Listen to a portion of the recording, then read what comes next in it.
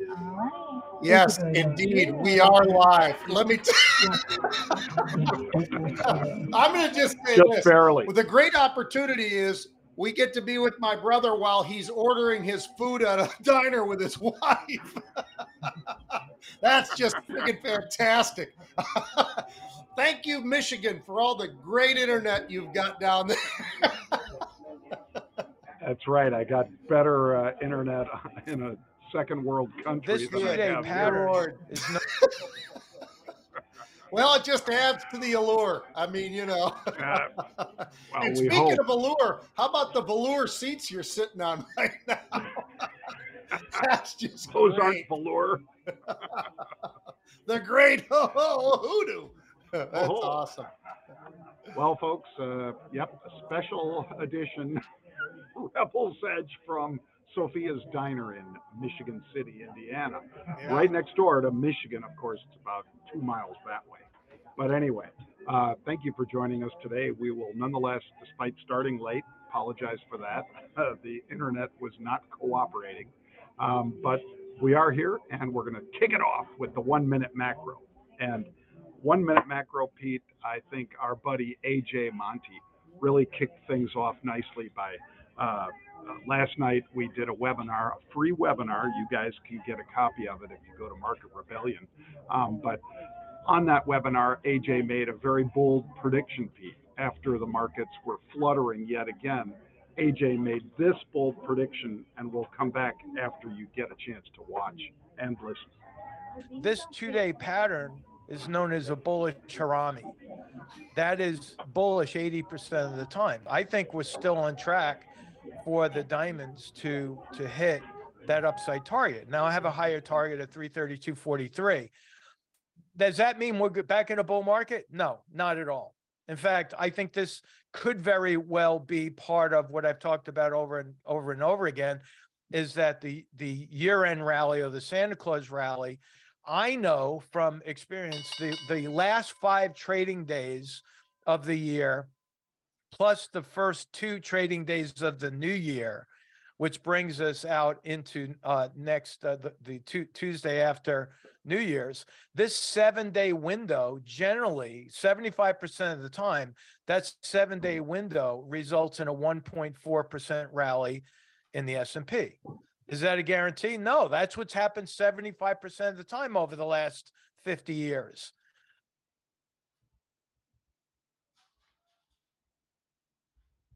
Are you hearing him, Jerry? Of course. No, I'm sorry. I was muting Pete during the, so you wouldn't have to listen to as many This is orders just going from the swimmingly. This is just absolutely perfect. I don't know. We could. I feel like, you know what? I was just last night, I'm sitting there watching old time television, John. I feel like we're watching it all over again, except we're a part of it. That's the good news. Yeah. But what I was going to say, Pete, was AJ Monty sounded a lot like the Paul Rudd in Anchorman. You remember, Pete? There's a scene in Anchorman where he goes, 75% of the time, it works 100% of the time. One of the great lines. That is a great line. That's fantastic. And AJ Monty was channeling that, folks, when he said 75% of the time we'll see a 1.5% rally. But the important part was, folks, AJ was backing up. It wasn't just opinion. He was backing up yesterday why we would see likely a rally today. And he said, well, you know, we got this bullish harami, and we've got this hinge that's happening, you know, with the CSI and blah, blah, blah. I think AJ has been brilliant this year, Pete. I wish my calls were as accurate as his. You and I, of course, we follow unusual activity, but AJ is one of the best technicians out there. And by all means, folks, go to Market Rebellion and or follow us at Market Rebels on Twitter, and you can get a copy of that. But he made that call yesterday before this huge rally occurred. So pretty I gotta interesting. tell you, John, every time I've had a bullish harami, I go to the doctor and make sure I'm okay afterwards. Usually Pete has a bullish harami when he's gone to one too many all-you-can-eat. Yeah, that's a bullish something.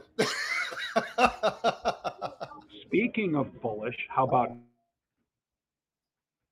I swear to you. Inventory was being cleared out, and boy, they had a lot of positives to say. And believe it or not, folks, that's why the market's rallying, at least in a decent part. Why people are getting a little more excited about maybe the consumer's not dead.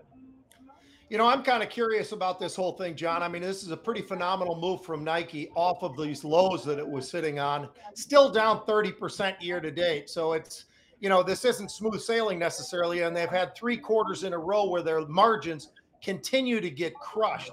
So I know everybody's very bulled up on this one.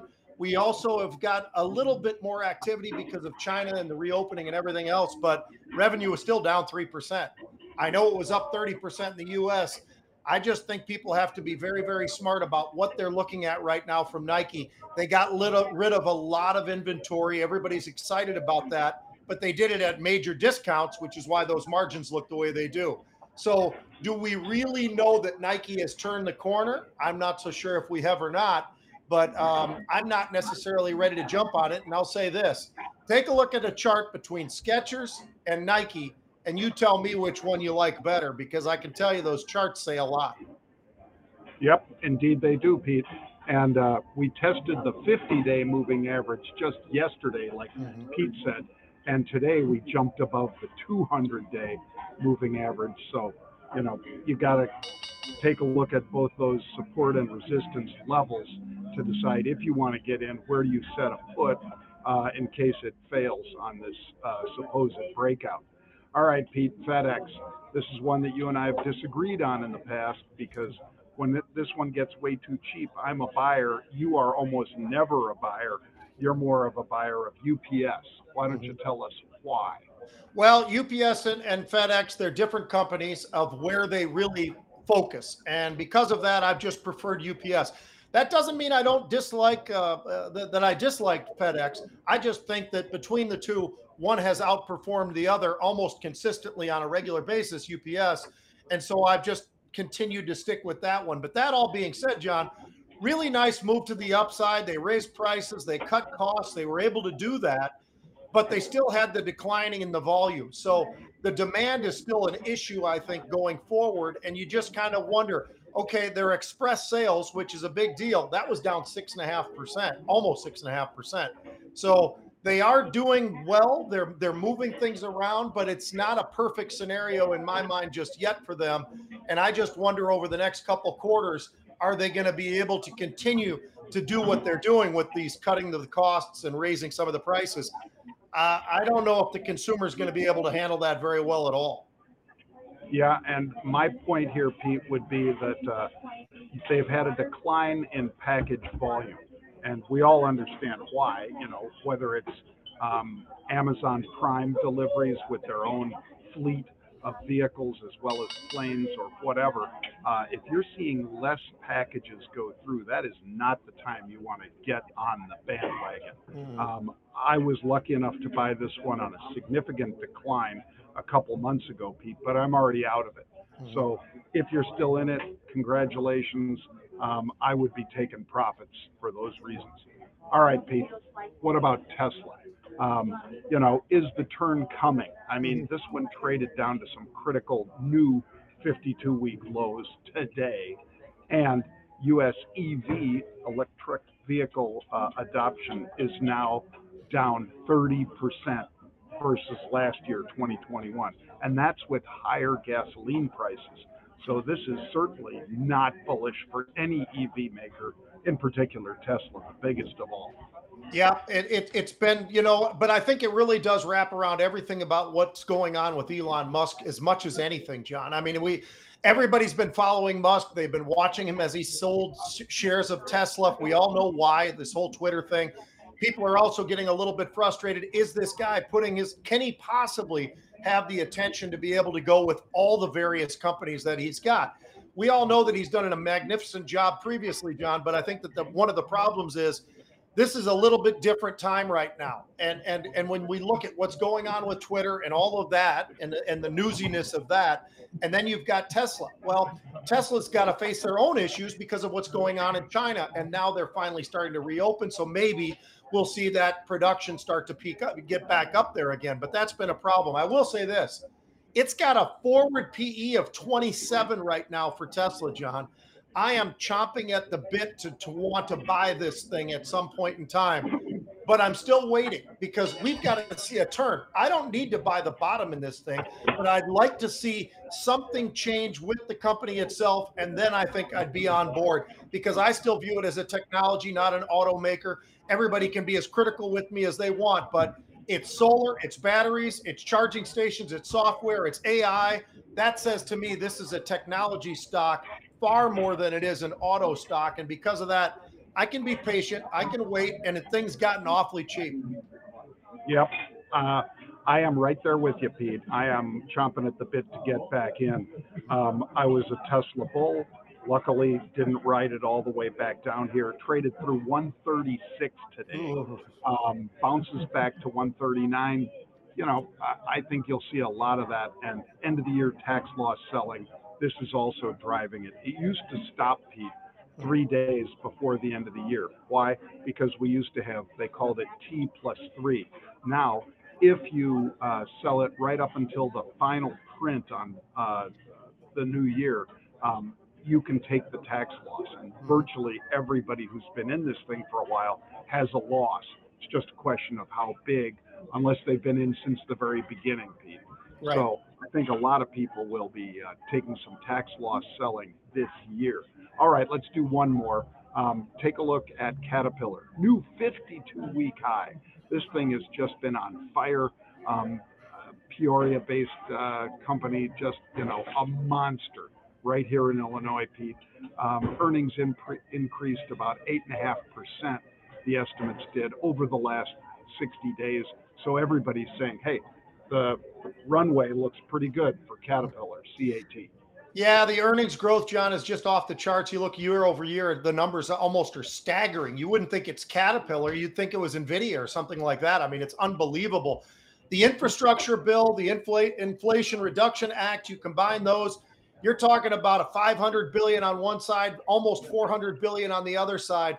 There's a lot of reasons why Caterpillar is sitting in a very, very great position right now. They're in the catbird seat, and because of that, that's why over the last, look at the last 3 years even, John, this stock's up like 60%. I mean, it's been on fire for a while now.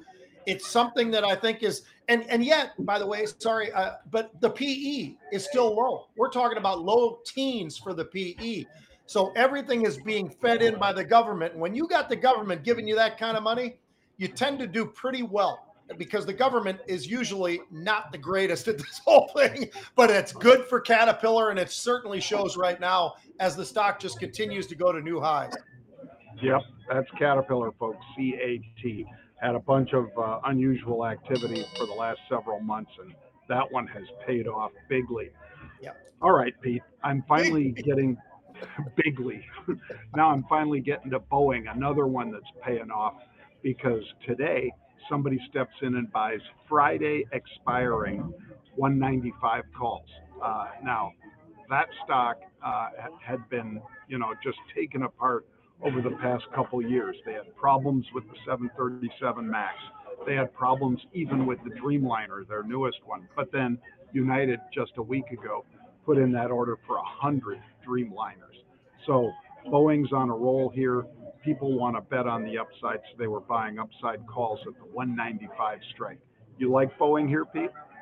I do, John. I'll tell you what, it seems like almost every day it's one of the leaders from the Dow. When you're looking at the Dow, you're trying to find out who's really leading to the upside. Even on negative days, Boeing seems to be one of those that fights it pretty good, and they actually finish all right.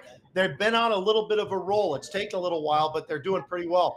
I got a good one for you, John. How about NVIDIA? Now, a couple of weeks ago, you and I, we were in Miami together, and we were talking about this specific one here on the Rebel's Edge. And we were talking about, hey, look, they bought 17,000 of Fridays expiring, the 165 calls.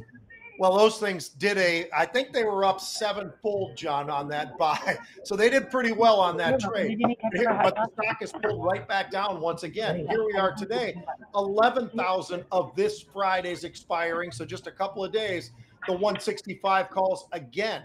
It sure feels like the same trader. It sure feels a lot like the same trade. When they started buying, the stock was 161. They bought all the way up until the stock was about 165. They paid $1.40 all the way up to about 275 for these options. You got to be a little bit patient. And I also think it's a great spreading opportunity for people who understand the options well. You're buying one, you're selling another that's a little bit higher up. You put on a spread. It fit almost perfectly. I'm in this trade. I'm hoping to get lucky again, John, because they certainly are setting this up very, very similar to what we had seen just a couple weeks ago when we were in Miami for that conference. Yep, and that one, it went all the way through 176 on that feed. So those calls went $11 in the money. Let's, cross our fingers and hope lightning strikes again. All right, what do you got as far as sports, Pete, to kick it off on sports? I got a fun one for you, John. There's a kid from Army, Andre Carter II. Now, a lot of people probably don't know who he is, but he's projected to be a top 25 pick in the NFL draft this coming spring. Here's the one problem. He's in the Army. So the good news is a lot of folks have actually done the right thing, I think, and giving him an opportunity to have a waiver that will defer his service, which I think is just the greatest thing in the world, that they allow this type of thing to happen once in a while, and they are going to be doing that again. John, he's 6'7", 260-pound edge rusher. The guy is absolutely a freak show. As a matter of fact, last year he had the same grade as Aiden Hutchinson, who, oh, by the way, has done pretty well in the NFL. He was one of the top 5 picks last year, went to the Detroit Lions, done a really, really great job there. And I love the fact that this kid's going to get that opportunity. He can come back. He can work off the Army. By the way, if he decided just to jump, he'd owe $400,000 back to the government. So it's a great opportunity for him on this waiver. And I was just taking one last look at a couple other things. I'll just run this one by you, John. So looking at a top 5 for the draft, this kid's not in it, but I got Bryce Young going from Bama going to Houston. They need a quarterback. You got Jalen Carter, a D lineman out of Georgia. He'll go to Seattle, I think. Will Anderson. You and I would love playing with this guy. He's a linebacker who's an edge rusher who's unbelievable. I think he's going to your Chicago Bears, John. So there's your top 3. And I'll tell you what, I think all of them will be a huge impact next year. Certainly those 3, and Pete, you're exactly right. This Carter is a freak show. He reminds me a lot of a 22-year-old version of Aaron Judge, Pete, because same sort of body and same sort of talent. I know Aaron Judge plays baseball, but that kid could have played any sport he wanted to. Yeah. And same's probably true here of Mr. Carter. For sure. All right. I thought you'd like this one, Pete. I rarely give Pete any suggestions for sports, but I thought this one was worth a shot. Google's YouTube is basically negotiating Sunday ticket rights. Now, what does that mean? That means that Sunday games, if Google wins it, would not be on TV.